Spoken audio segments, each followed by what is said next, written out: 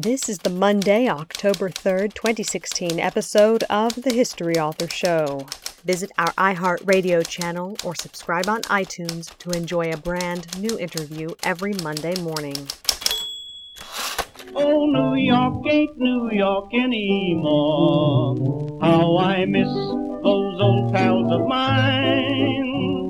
The sawdust is gone from the floor where we harmonize sweet Adeline. On the east side, west side, things ain't like before. There are tears in the eyes of the regular guys. Oh, New York ain't New York anymore. Hello and welcome. I'm your host, Dean Karayanis, and this is the History Author Show on iHeartRadio. We have a familiar passenger in the passenger seat of our time machine this week. It's Dr. Paul Cahan. We last caught up with Paul to chat about his book, The Bank War, Andrew Jackson, Nicholas Biddle, and the Fight for American Finance. You can catch that interview at historyauthor.com or wherever you're listening now. And you might want to enjoy the video we produced illuminating some of the political and journalistic changes occurring at the time of the Bank War. You can watch that at facebook.com/historyauthor. Dr. Cahan holds a PhD in U.S. History from Temple University, an MA in Modern American History and Literature, and BAs in History and English. You can learn more about today's guest at paulcahan.com or by following him on Twitter at Paul_Cahan. That last name is Kahan. Paul is joining us this time to talk about his latest book, Amiable Scoundrel, Simon Cameron, Lincoln's Scandalous Secretary of War. From abject poverty to undisputed political boss of Pennsylvania, no easy feat in the notoriously fractious Keystone State, Simon Cameron served as senator and ultimately head of the War Department as the nation tore itself apart over slavery. In that context, Amiable Scoundrel lets us understand a deeper portrait of the Civil War through a compelling figure at the top of the Lincoln administration. And I have to say, I listed all Paul's degrees, but he's a man that really brings history alive. This is never academic writing, although academics will enjoy it. Okay, now that the old Wayback Machine has touched down in the beginning of about the Jacksonian era, let's step on out with Paul Cahan and meet Simon Cameron, Amiable Scoundrel. I'm joined on the line by Paul Cahan, author of Amiable Scoundrel, Simon Cameron, Lincoln's Scandalous Secretary of War. Welcome back to the History Author Show. Oh, thank you very much for having me. I love the Bank War. I love your excitement and passion for history. I think that people who are learning from you are very fortunate to have someone who really brings that sense of knowledge of a person, but also familiarity here. With Simon Cameron, you can tell you're looking at him through the eyes of a Pennsylvanian. The Keystone State is just that in early America. It's a keystone. It's right there holding everything together when you look at the early map of America. Yet it sits there and watches its fellow original colony of Virginia rack up president after president after president after president. Pennsylvania only manages to get a contemporary of Simon Cameron, James Buchanan, to the White House at basically the worst possible time, with the whole country splitting apart over the issue of slavery and its expansion. So with those eyes of a Pennsylvanian, how does this amiable scoundrel enjoy such a long, successful career as a political boss in a state that's such a disunited state with so many different political factions? You know, that's a really great question, and I think it's a great idea to ground our understanding of Cameron in the state of Pennsylvania, because while he's a guy that has national political prominence, you know, he's a senator at 3 different times, he's intimately involved in the Lincoln administration, he plays a big role in getting Lincoln reelected in 1864, his political prominence has everything to do with the fact that he had a very strong political machine operating on the state level. And I think it's one of the themes of the book is that political authority in this era, political power, really arose out of the ability to command, if not the entire state's political apparatus, at least a strong faction of it.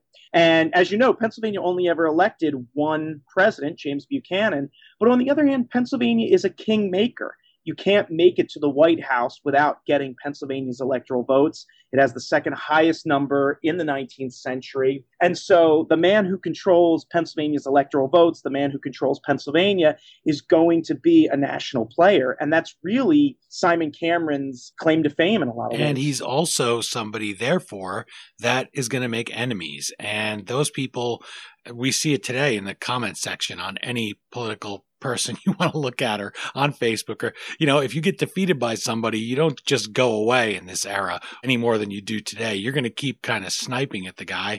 I thought maybe that accounted for why he didn't have the greatest reputation. Is that part of the reason? Oh, no doubt. I think one of the things, we live in an era of increasing technological interdependence, where, there's really been a democratization of information flows. Anyone can start a podcast. Anyone can have a YouTube channel. The barriers to entry have dropped dramatically. And in a lot of ways, this is very similar to what happens in the 19th century with the emergence of cheap wood pulp paper, the expansion of cheap newspapers and cheap books. You get the partisanization of the media in a way that we hadn't seen really in the 18th century. I mean, it really goes into overdrive. And that's the secret of Cameron's political emergence. He starts out as an apprentice for a printer. He very quickly becomes caught up in the political factionalization of the Pennsylvania Democratic Republican Party, demonstrates his usefulness as a newspaper editor for one of those factions, and is launched on a political career as the mouthpiece for one of the governors of the Commonwealth of Pennsylvania. And I think, that's exactly the case. You're living in an era of hyper-partisan, over-pressurized, vitriolic political campaigns that for most people living today, we haven't seen in our lifetimes. Donald Trump, Hillary Clinton gives you a taste of it, but Andrew Jackson claimed that John Quincy Adams had procured women for the Tsar of Russia. The Adams people responded that Jackson was a bigamist. It got very, very ugly. And on the local level, on the state level, things got even more out of control. And as a result, guys like Cameron not only made opponents, they made enemies, lifelong, to the bone types of feuds that over a lifetime just didn't go away. They just kept reappearing. In Andrew Jackson's case, literally to the bone and getting shot. Yeah, no doubt. And, that's a great callback to the bank war because, of course, while that's going on, Jackson's having a ball removed from his shoulder that he had carried around from a duel. And, Cameron's involved in all kinds of altercations. I mean, at one point, and this isn't in the book, he gets into a fist fight on the floor of the Senate with Henry S. Foote, who, would fight anyone anywhere. It didn't help that these guys were drinking. It didn't help that this Senate would be in session for long hours, 12, 15 hours in some cases. Late Heat in the night. Humidity in Washington, D.C., and no women around either. Of the period, you think the men would at least behave themselves when women were around, but there's no women in the Senate or anywhere around it. So they're sort of a little free to let their animal side come out. Oh, and they do. And Joanne Freeman at Yale is working on a book right now about violence in Congress. And there's just an embarrassment of riches. These guys were always getting into fights. The incident that happened in 1849, Cameron was just ripping into the Senate about the tariff. And Henry S. Foote, who was just drunk off his gourd, I think the Congressional Reporter described him as arms akimbo and in ludicrous attitudes, went over to Cameron and said, you weren't reelected, so why don't you shut up? And Cameron knocked him on his ass. I mean, he just flat out hit him in the face. And Henry S. Foote's friends had to sort of drag him out of the Senate chamber so Cameron could continue his speech. I mean, this was not uncommon. And later on, when the issues of slavery and secession had really heated up, Cameron and a bunch of his political allies actually formed a pact that they would come to one another's aid if a gun was pulled on the floor of the Senate or if one of them was, involved in an altercation. So, this was not uncommon. And these were younger men then, too, it occurs to me. There's a joke that it's the best retirement home in the world is in the U.S. Senate. But you look at anybody who's in their 90s or something and sort of being wheeled around literally often. And I mean, I can't imagine a Robert Byrd or a Strom Thurmond whipping a piece out on the lanes for a little Big Lebowski and deciding to start trying to cap somebody. These are young men with a lot of passions, and they're really fighting for their states. And Cameron gets this reputation, it occurred to me reading Amiable Scoundrel, in a way because Lincoln gets shot and he's sainted, that's it, martyred, nobody's going to criticize him. But you can kind of dump it on the Secretary of War because he's still alive and around, and honestly a lot of these guys didn't like him anyway. So your book gives us a chance to do something I love in history, and that's go back and look at a person with fresh eyes and realize that the things we maybe absorbed from a line here and there in a book about the great man, the main focus, Lincoln in this case, is not correct, is just passed on hearsay often. Ty Cobb was a great example of that. I have mentioned many times in my interview with Charles Learson of Ty Cobb, A Terrible Beauty, where these things were just outright lied about by scurrilous writers, the yellow press, people who just wanted to make a buck off him or had an axe to grind against him. So what were these beefs people had with Simon Cameron, and what made you decide, hey, I'm going to write about this guy and give people the real picture? Well, let me do that backwards. So, I think that you bring up a really great point, and it's funny because Doris Kearns Goodwin's magisterial Team of Rivals is a fantastic book. I mean, it's just a brilliant book. But she, unfortunately, repeats many of these sort of scurrilous rumors about Cameron sort of wholeheartedly. And I think that that has a lot to do with the fact that as a historian, when you're focused on the thing, if there are things that are sort of connected to the thing but are not the thing, you have a tendency to rely on secondary sources rather than tracking down the papers yourself. And she was very clearly writing this large, sprawling history, and there was no way she was going to sit down and read the thousands of papers in the Simon Cameron collection. She had to rely on the two existing biographies, neither of which are particularly good. The first one was published in 1966. The one before that was published in 1942. It only takes things up to Cameron becoming Secretary of War. So you have 1.5 biographies, essentially. As a historian, I can certainly understand that, but you read these things over and over and over again, and there's a real disconnect because Simon Cameron gets painted as this incredibly corrupt, venial politician who was also a total boot, couldn't do the War Department. And I said, God, there's got to be more to this guy than this. I mean, how did he become the unabashed leader of Pennsylvania politics? In later life, how did he become chairman of the Senate Committee on Foreign Relations? And yet he was a total incompetent boob. And what I found out was a lot of what happened grew out of partisanship, that a narrative emerged of corruption from Cameron's political enemies, and that each new allegation just sort of confirmed that. But if you begin scraping these things away, what you find is there's a lot of smoke, not a whole lot of fire. The allegations of corruption go back to an event that happened in 1838 when Cameron is picked to be appointed by Martin Van Buren to be a commissioner to adjudicate the claims of the Winnebago Native Americans under a treaty that the U.S. had signed with them. And this was very common. The government would sign a treaty with the Native Americans that had all kinds of provisions for paying their debts, giving them some money, relocating them, etc. And the government would send representatives to adjudicate those claims, by which they meant figure out who was entitled to benefits, figure out how much in benefits they're entitled to, and dispense them. Cameron and his co-commissioner read their mandate very, very broadly. And this became fodder for the partisan press. Cameron was a well-known Democratic political operative. He was 40 years old when this happened. He had been on the political scene for a while. And so when there was some controversy about it and there were some allegations of corruption, these were immediately picked up by the opposition press, who dubbed Cameron the Great Winnebago Chieftain. And this epithet followed him throughout the rest of his life. When he's in the Senate in the 1870s, his political opponents are still calling him the Great Winnebago Chieftain. The opposition press is still calling him the Great Winnebago Chieftain, about this thing that had happened nearly 40 years before. And if you read the reports that were being sent back to the War Department and the conflicting testimony, there's almost no evidence that Cameron was involved in anything unsavory. But it emerged as a narrative. And then it became very difficult to break that narrative, even if the person complaining about his corruption had ulterior motives, as in every case they It doesn't help him any either that Winnebago is so fun to say. I mean, it is, yeah. literally is a very catchy thing. If he'd been some tribe that maybe was, just the Blackfoot, something that wasn't quite so catchy, but it just sounds like something you can really sink your teeth into. And it sounds almost made up to the English ear. So it was really just bad luck. And this happens. I mean, Teapot Dome, also a very sexy name. And unfortunately, Theodore Roosevelt Jr.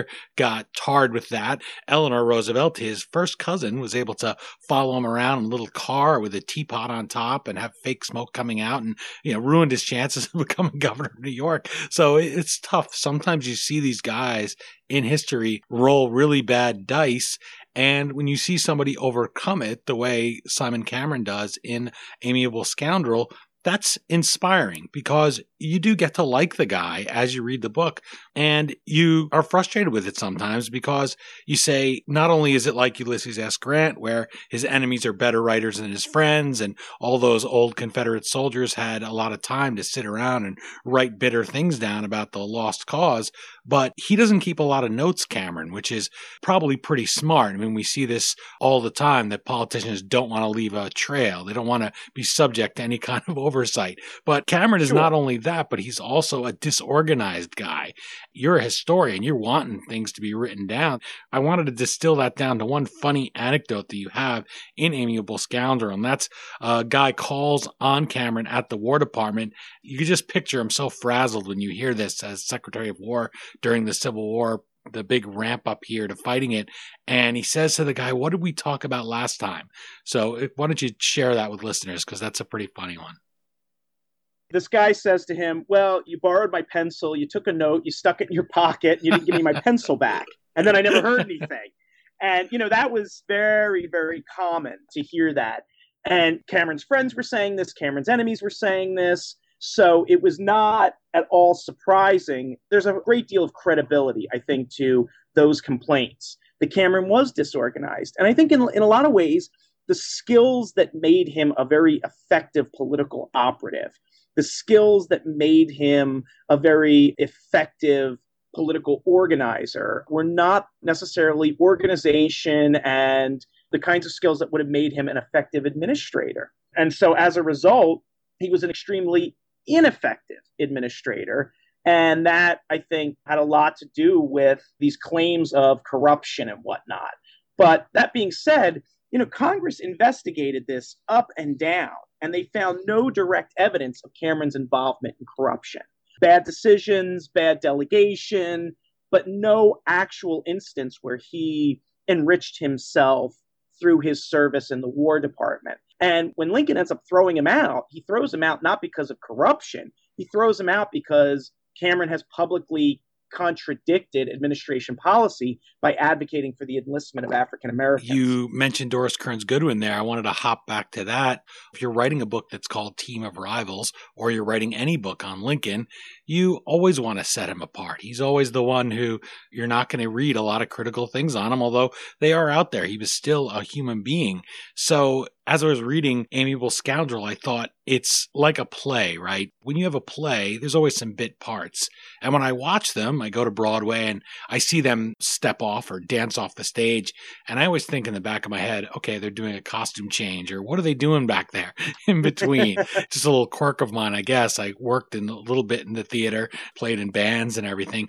But I find when people look at a historical figure, they sometimes think, okay, that's a bit player. So, Simon Cameron was just sitting around on his couch there in Pennsylvania, and then Lincoln calls him and he's Secretary of War for a couple of years, and then he just goes away again.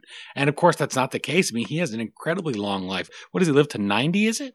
Yeah. Yes, he does. He has a long life. He's not a guy that's just waiting. He's a real flesh and blood person. And so I, again, love that sort of thing. I love meeting somebody and saying, oh, yeah, I knew Lincoln and I worked for him. But when I knew him, he was just a guy almost. He wasn't, and I had frustrations with him. And he was a little bit of a jerk to Cameron, a couple of times, So yeah. That's the kind of thing that I sank my teeth into. He works also in government. He knows a lot of presidents. Was it from Andrew Jackson to James Garfield? He meets all of those guys to some extent?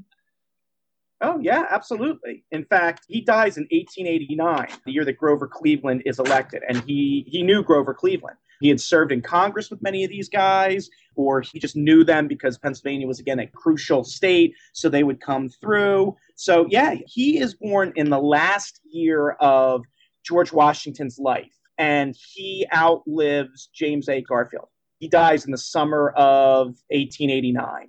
So that's an incredibly broad life. And he, more than anyone else, masters his moment. And that's another, I think, theme of the book, the mastery of the moment. The coin of the realm for the Jacksonian period is the spoils system. And that gets picked up wholeheartedly when the Republicans emerge in the 1850s. Cameron retires in the late 1870s just as the idea of civil service reform is really picking up. And, that Jacksonian period of the spoils system is finally coming more or less to a close. And that's why he gets out of government, because he realizes that he's sort of outlived his era.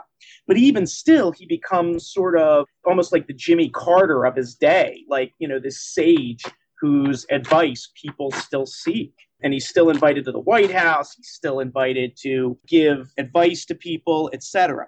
So even in retirement, he is still an incredibly, incredibly important and sought after expert. You brought up Andrew Jackson. I wanted to let people know that last time when we talked about the Bank War, your previous book, you said, if you have a chance to put Andrew Jackson in your book, I say take it. And you took your own advice here for Amiable Scoundrel. So talk a little bit about his relationship with Andrew Jackson. Sure. Well, I think it's important that people realize that, again, Cameron emerges, is born in 1799 and really comes into manhood just at a moment where the rules of politics are changing dramatically. You had seen the emergence of single party rule on the federal level in the United States following the election of 1800. And as a result, Jefferson's Democratic Republican Party really just sort of becomes this bloated, factionalized party that by the 1820s is clearly separating into Republicans with a more nationalist orientation, who are sort of coalescing around John Quincy Adams, and Republicans with a more democratic orientation, who are sort of coalescing around Andrew Jackson. Now, the Jacksonians don't really have a program so much as they have a shared sense of grievances. And Cameron initially supports John Quincy Adams. In fact, in the election of 1824, he campaigns for Adams. Henry Clay becomes Adams' Secretary of State and ultimately rewards Cameron and his partner with printing contracts. But it becomes clear by about 1826, 1827, that Pennsylvania is increasingly moving into the Jacksonian camp. And as a result, Cameron begins subtly at first and then overtly by about 1828 supporting Andrew Jackson. But again, the Jacksonians are this weird mashup of urban working class whites in the North and Southern slaveholding elites. They don't actually have a whole lot in common other than shared enemies.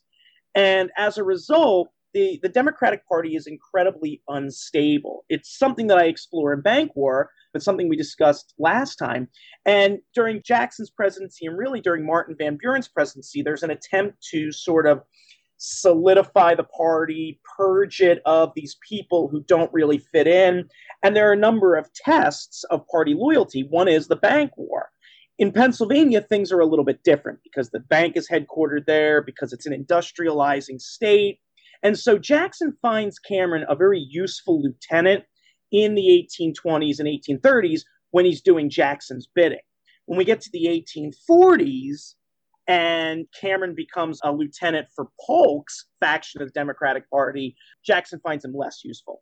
And in fact calls his former ally a bankrupt in politics and morals. I mean, he just heaps all kind of abuse on Cameron. That doesn't sound like Andrew Jackson at all. No, not at all. Not at all. And Polk thinks it's great until Cameron gets elected to the Senate, and it turns out that all of the issues that Polk had lied about during the campaign are issues that Cameron cared about very deeply. And Cameron proves himself to be a real thorn in Polk's side. And as a result, their friendship is not long for this world.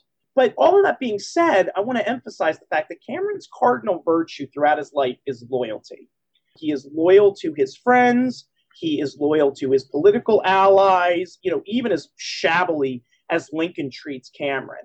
Cameron is loyal to Lincoln. Now, there's more than a little political opportunism at work, but nevertheless, Cameron is an extremely loyal person, even to those people that he's personally friendly with, but might disagree politically. That's definitely something that comes across for me reading about him, and it's a great quality. It reminded me of kind of the reverse of what Nixon's advice was, or actually it carries out Nixon's advice, where he says at the end of his career, those who hate you will never win unless you start hating them back and then you destroy yourself, which would have been good advice for him to get maybe 30 years earlier in his career, because you can't be that focused on enemies when you're a guy like Cameron. If you want to unite all these factions, all these people, he's willing to be forgiving at times. He's extremely loyal to James Buchanan.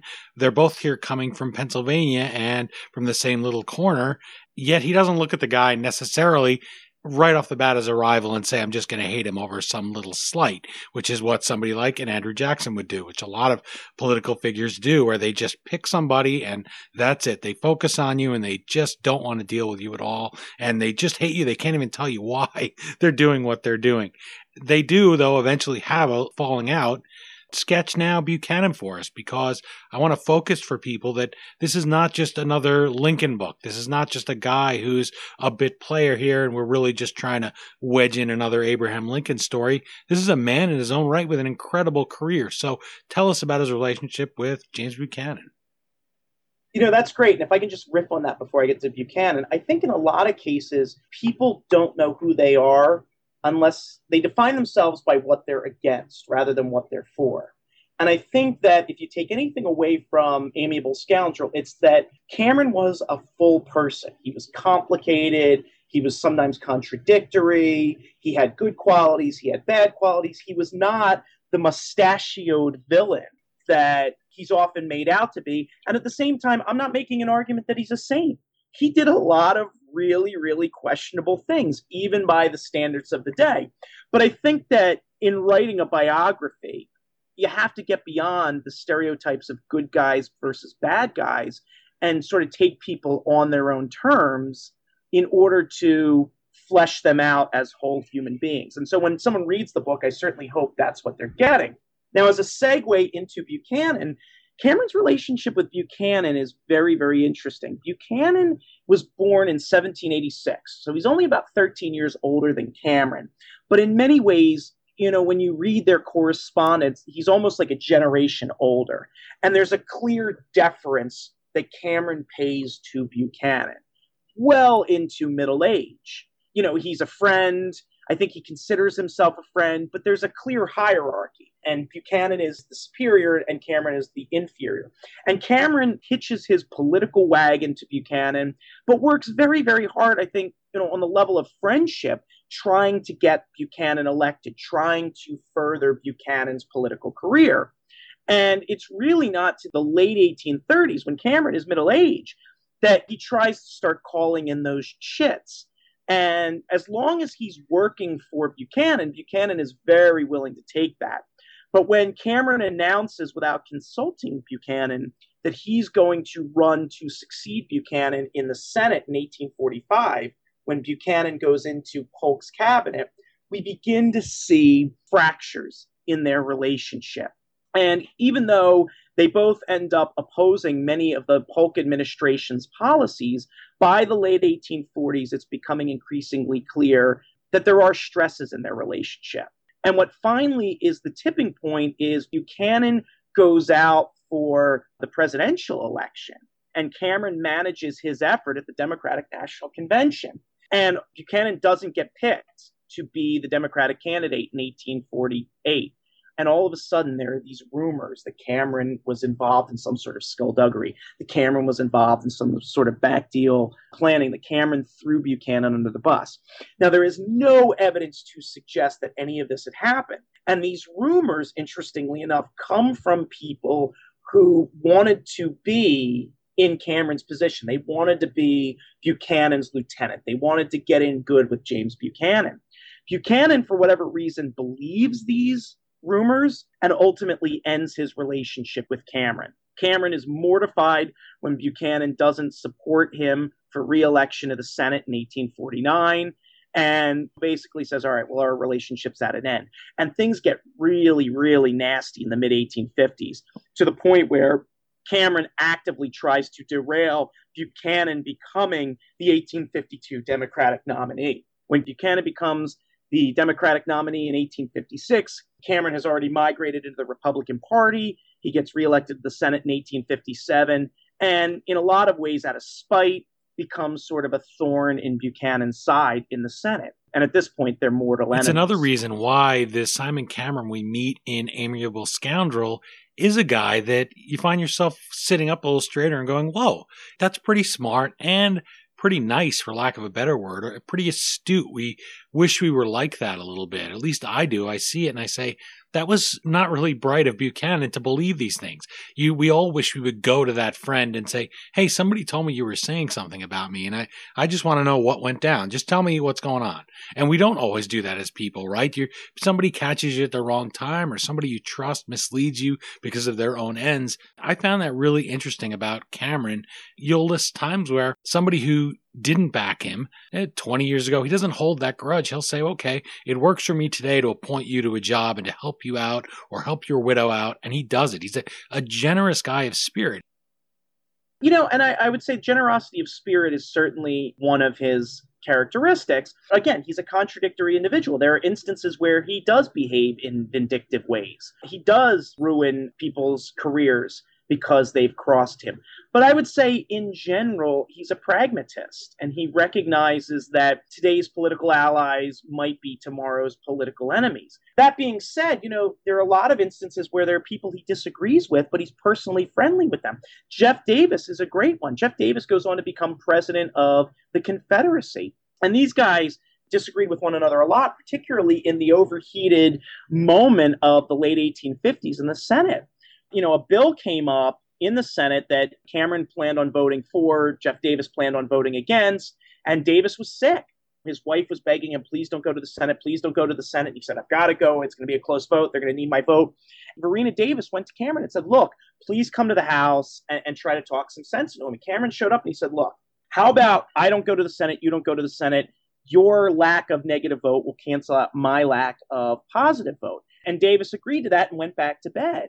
And Cameron was pilloried in the hometown press for doing that. But he got up and said, look, this guy's a friend.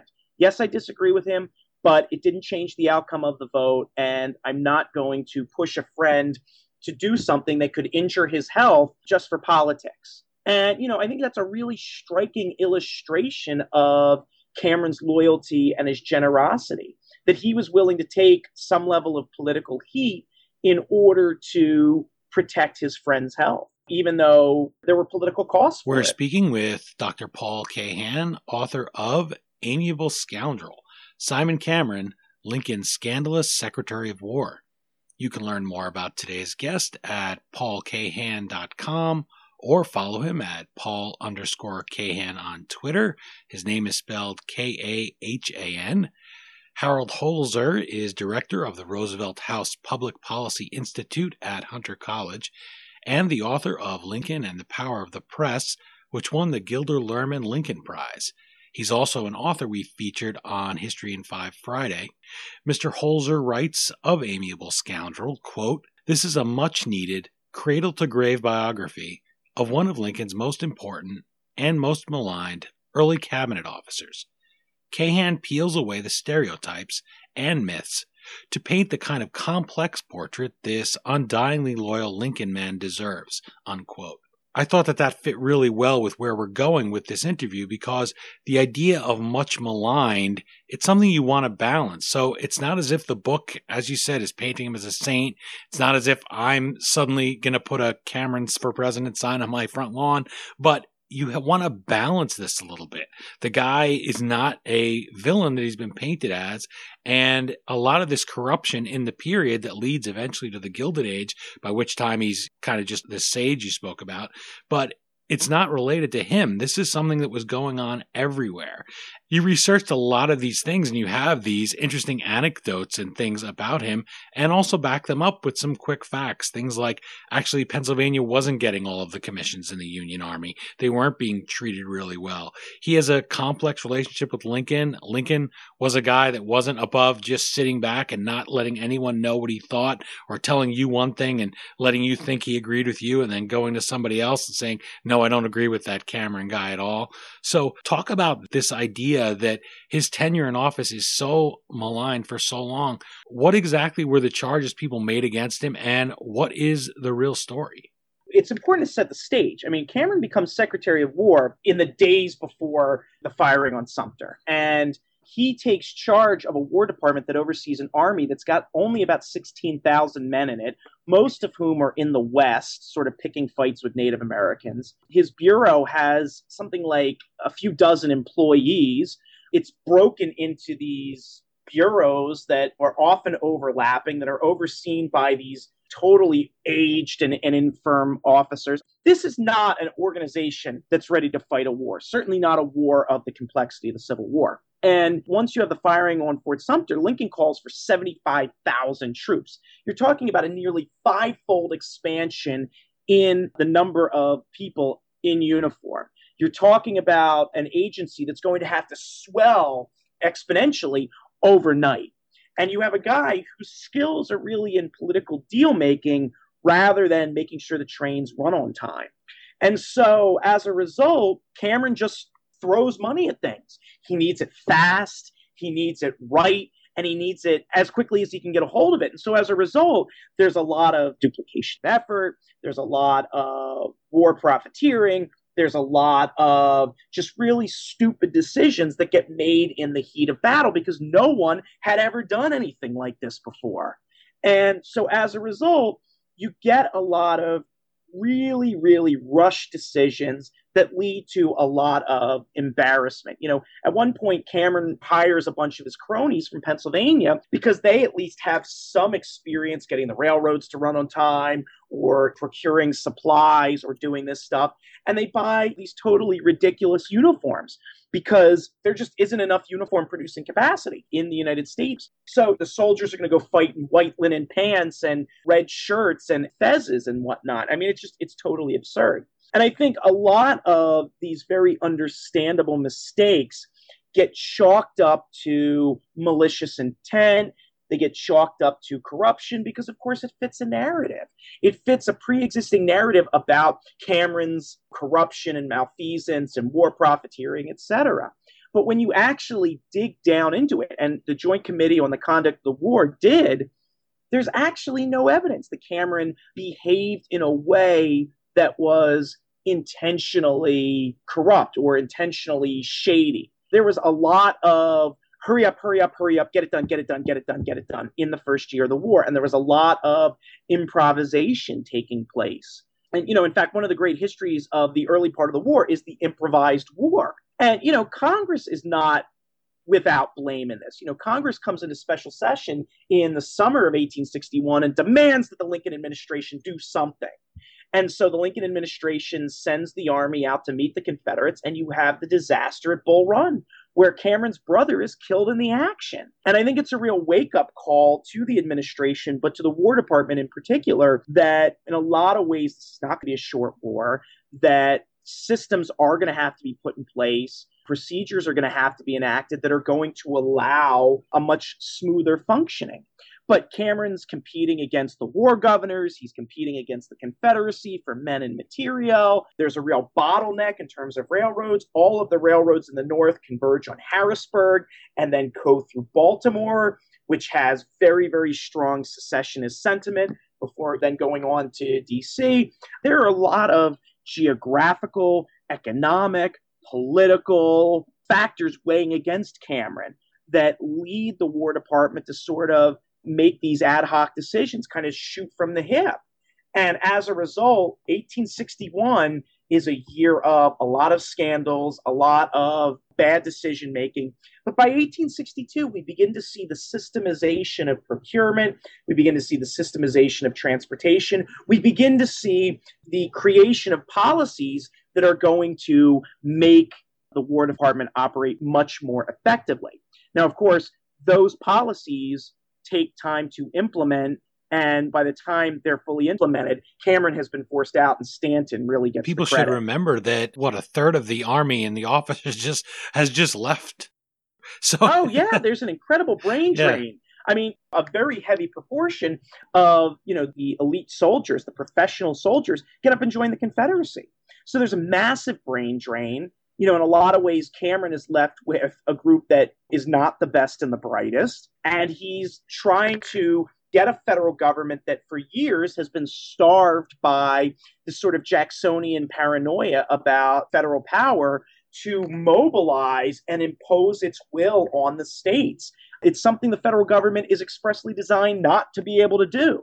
And so he's swimming against the Constitution. He's swimming against precedent. He's swimming against politics. I think people should be more surprised at his successes rather than the fact that in the first year, it was a total catastrophe. And despite his lack of knowledge in military affairs, he does say early on that this war is not going to be over quickly. He has not an appointment at West Point, but an administrative role, I guess you'd say, at West Point.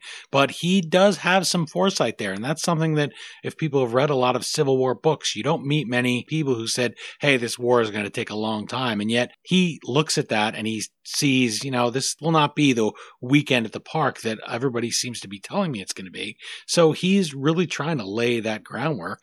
And he has some far-sighted policies. For instance, the idea of enlisting African Americans. This is something that is very unpopular. I mean, Alexander Hamilton presents the idea to Washington. He doesn't want to do it. It's something that there's a really long resistance to. They also fear the South will fight harder if they think this is happening. That terrifies the mind of the Southerners.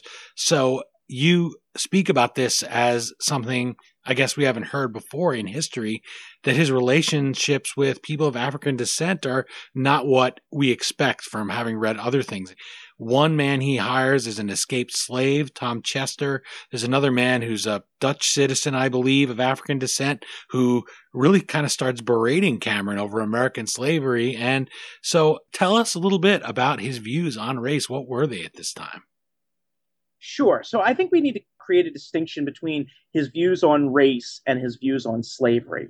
When it comes to his views on race, he's surprisingly progressive. As you mentioned, he funds the education of an escaped slave that had come to work for him. Eventually, that slave goes on to be a fairly high-up official in, I think, the Liberian government.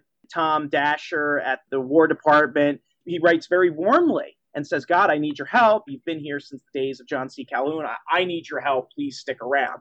So very, very progressive about issues of race. That being said, he is a conservative on the issue of slavery, by which I mean he doesn't like slavery. He sees it as a backward economic system, but he believes in the Constitution. And the Constitution is widely understood as prohibiting the federal government from interfering with slavery in the states where it already exists. What gets his goat is the fact that by the 1850s, he perceives the southern states as violating Pennsylvania's right to be a free state. He is appalled by the fugitive slave law. He says, look, the slave power, by which he means the southern states and their sympathizers in Congress, are violating our right to be a free state. We respect their right to be a slave state. Why are they trying to force us to use state resources to return fugitive slaves? If your slave escapes, that's your problem. You need to deal with it. Don't come to my state and violate my state's law. And I think this gets us back to another issue, which is Cameron always sees himself first, last, always as a Pennsylvanian. If Democrats are supporting Pennsylvania's interests, great, he's a Democrat. If the know-nothings are supporting Pennsylvania's interests, great, he's a know-nothing. If the Republicans are supporting Pennsylvania's interests, fine, he's a Republican. But he is always a Pennsylvanian. And I think that informs his attitude towards slavery. He does, at various times say he abhors slavery, but he respects the constitutional rights of the southern states to have slaves. Once they fire on the flag, all bets are off. And Cameron says, look, we've got to win this war. And the only way to win this war is by making it a total war. We've got to go after the South's economic system, and that means making this a war against slavery. And the best way to do that is to arm the escaped slaves who are coming to Union lines. Because what we are ensuring is that we have one more person shooting at the South, and we are depriving them of the workforce that's allowing their white males to pick up guns and shoot at us. And Lincoln is just incredibly resistant to this idea. And Cameron makes this point as early as April. He says, we got to do this. And Lincoln says, no. The border states, we can't do this. What will the Kentuckians think? Cameron, I think, keeps these ideas quiet relatively. But by the fall, he's becoming increasingly vocal about this. And he makes this recommendation in his annual report to the president in December, and has the temerity to send that annual report out to the press. And that's really where his days in the Lincoln administration become numbered, because Lincoln sees him as usurping a decision that should be left to the president, and at the same time putting the White House in a really bad political situation. And that's the moment where Lincoln decides, all right, you got to go. On top of all these important issues that Simon Cameron is dealing with in his long career, really, I should say, woven into them, is how much politics in this era is like 8th grade in maybe any era. And that, reminded me of, you mentioned John C. Calhoun, whose name we hear in the news a lot, mostly because people are chiseling him off of buildings, trying to get rid of this guy. So you hear a little bit more about him, and it reminds us of what went on then. And so Cameron gets to the Senate, and even though he may have nothing in common with this guy and doesn't agree with him, he's a Southerner, you're from Pennsylvania, he's happy that he has the desk behind him, which I thought was, thought was kind of. He is a lifelong admirer of John C. It's the strangest thing in the world. He's in his 80s, and some newspaper guy comes out and interviews him. And if you ever go to the Simon Cameron house in Harrisburg, it's set up exactly as it was. It's as if Simon Cameron locked the door and walked out. His furniture's in there, his stuff. It's a pretty faithful representation of what it will look like when he was there. So he's talking to someone on the porch, and he talks about how he's got this print of John C. Calhoun. Now, this is like 20 years after the war is over, and Calhoun's secessionist doctrine has been widely discredited, but he still talks about how on some level he idolizes John C. Calhoun, even though he's appalled by secession. When South Carolina is dragged back into the Union, he sends a soldier down to South Carolina to plant trees in the main thoroughfare as sort of a screw you to the South Carolinians. But yeah, he gets to the Senate in the 1840s, and he's just overjoyed that he sits behind John C. Calhoun. And 40 years later, he's still got a print of him up in his office. So he's an interesting Can you see one. that print still? Do they have that at the Harris Simon Cameron mansion? It's funny that you should ask that. I've been there, and I didn't think to look for it when I was in there. Some of his original stuff is there, but the house was left to one of the kids. I can't remember if it was Donald or one of his other sons. So not everything is the same, and there have been some renovations, but I don't remember if it was in there or not. It is wall-to-wall, tchotchkes, knickknacks. It's exactly like you would imagine amid the late 19th century den. There's if there's a free wall space, he's got a print hanging there. So I think you would probably need someone to catalog all of that before I could answer you definitively. And like any politician who's been in office for any length of time, or even just run a campaign, there's even a sex scandal, allegations of a sex scandal against Cameron, and he's fairly advanced at that point. Tell us about that. Yeah, so this happens in the late 1870s, and it's important to remember Cameron is pushing 80 when this sex scandal breaks. There is a claim by this woman that he had promised to marry her and that she allowed him to take improper liberties, as I believe the way they describe it, with her. And this gets widely reported in the press because, of course, it fits a narrative. It's really negative about Cameron. His political enemies, you just see them rubbing their hands together. And it's sex. Everyone one thing it doesn't change. Come on. Oh my God. And her story just becomes more and more outlandish. So then we get to the trial. There's an actual trial. And this is the moment where all of the press, which had been very, very favorable to the plaintiff, very quickly turns. I mean, the reporters have a chance to actually sit in the courtroom and just sort of listen to her unspool. And it's clear that she's a total grifter. They read her letters to Cameron, and she had just been writing letter after letter after letter. She says at one point, well, if you won't give me money and you won't marry me, why don't you send me your son, who's an adult, who's mentally handicapped, to live with me so that I'll at least have a piece of you to care for? I mean, it's totally insane. Her roommate, who shows up to court in a veil and won't reveal her face, talks about how she had been planning this the whole time. She had pretended she was pregnant. Turns out she actually isn't pregnant.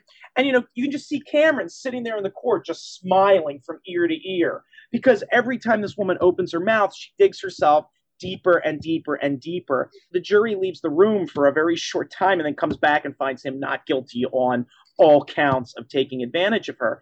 And it's sort of like his vindication, because, of course, that gets reported in the press, and she just doesn't let it go. She goes on the speaking tour that's designed to prove that, oh, no, the court erred, I'm going to file an appeal. She just really embarrasses herself. But it's the thing that when I do author events, I tell everyone, and there's a sex scandal. I guess if you're sort of bent in the head, like the idea of this 78-year-old man involved with this 38-year-old woman is just too creepy to imagine. You write that while he was never afraid to use bare-knuckle tactics against an opponent, he was willing to let bygones be bygones. I wonder if with a historian's eye, you sort of say to people who are writing future history books about him, is that time? Do you see people looking at your book? Are you getting responses from people that are fellow historians saying, wow, we have to let these bygones be bygones about Simon Cameron because so many of them are really built on sand? Well, I certainly hope that's the case. The book came out July 1, and already it's gotten some pretty favorable reviews in sort of the mass market press. Harold Holzer is very nice.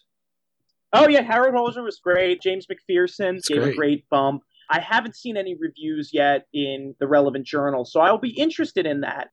I certainly hope it causes people to sort of rethink this and maybe inspires people to rethink what we think we know about other political figures. Because I do think that a lot of the people of this era are ripe for reinterpretation. There are so many sources that have become available in just the last 5 years.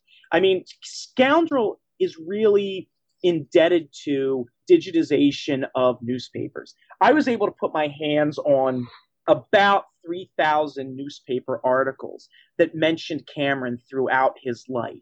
And so I got a lot of information about him that I wouldn't have gotten had I just been using his papers or Lincoln's papers, etc. The digitization of old books, I'm talking about political memoirs, things I saw in Washington as a senator, really gave me fodder that had not been utilized in other books. And it sort of gave me the personal dimension. Alexander McClure's books, there's a guy who was a doorman at the White House. And I got great little vignettes that over time, if you add them all up, create a really nuanced portrait of Cameron. And I really think that other people of this era deserve the same treatment, deserve the same rethinking. Because one of the other things I think that my book does a nice job of doing is really nuancing our understanding of how politics in the 19th century worked. And I think that biographies of this sort really have something to tell us about political culture and why certain decisions were made at certain times, why other decisions weren't made. They can really nuance our understanding of the political process.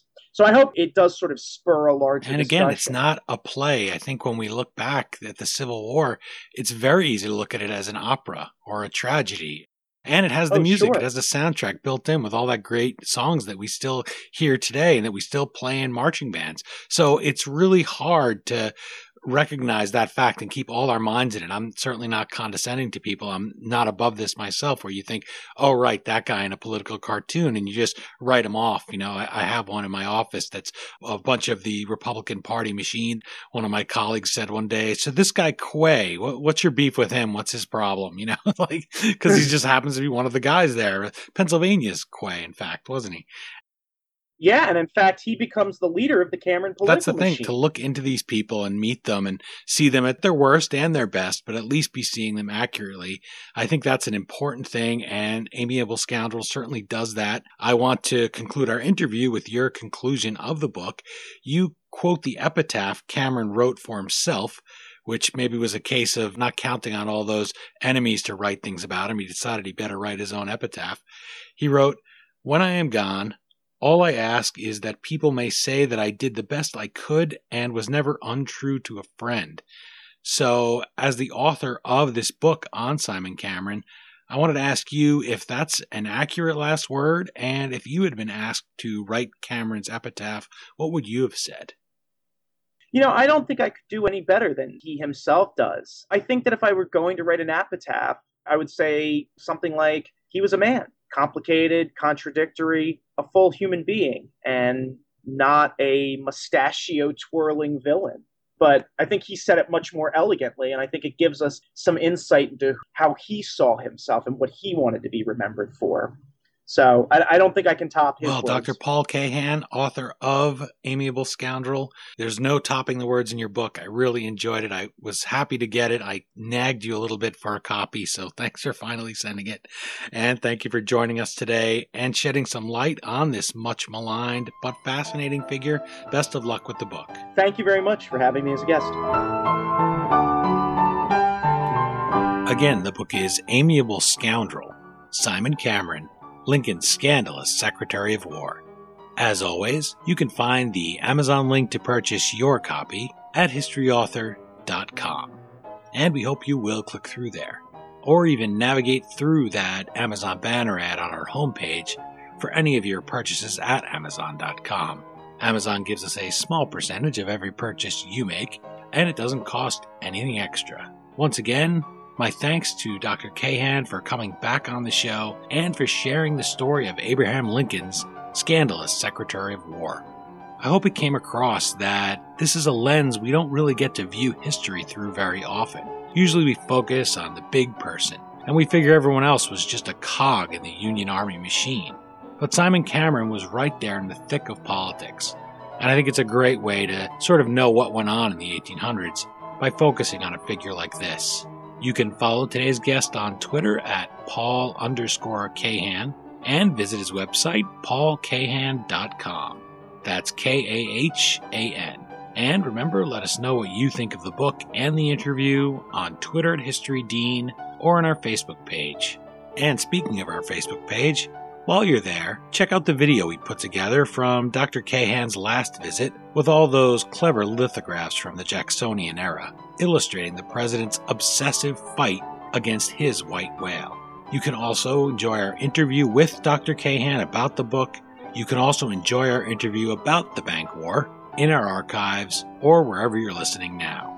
It was a spirited chat, and again, don't worry, very little math.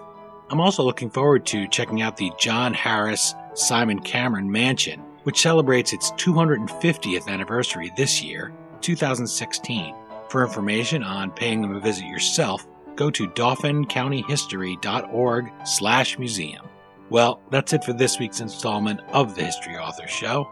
I hope you'll join us for next Monday's all-new interview right here on iHeartRadio or wherever you're listening. And remember, if you do subscribe to us on iTunes, please take a minute to leave us a review.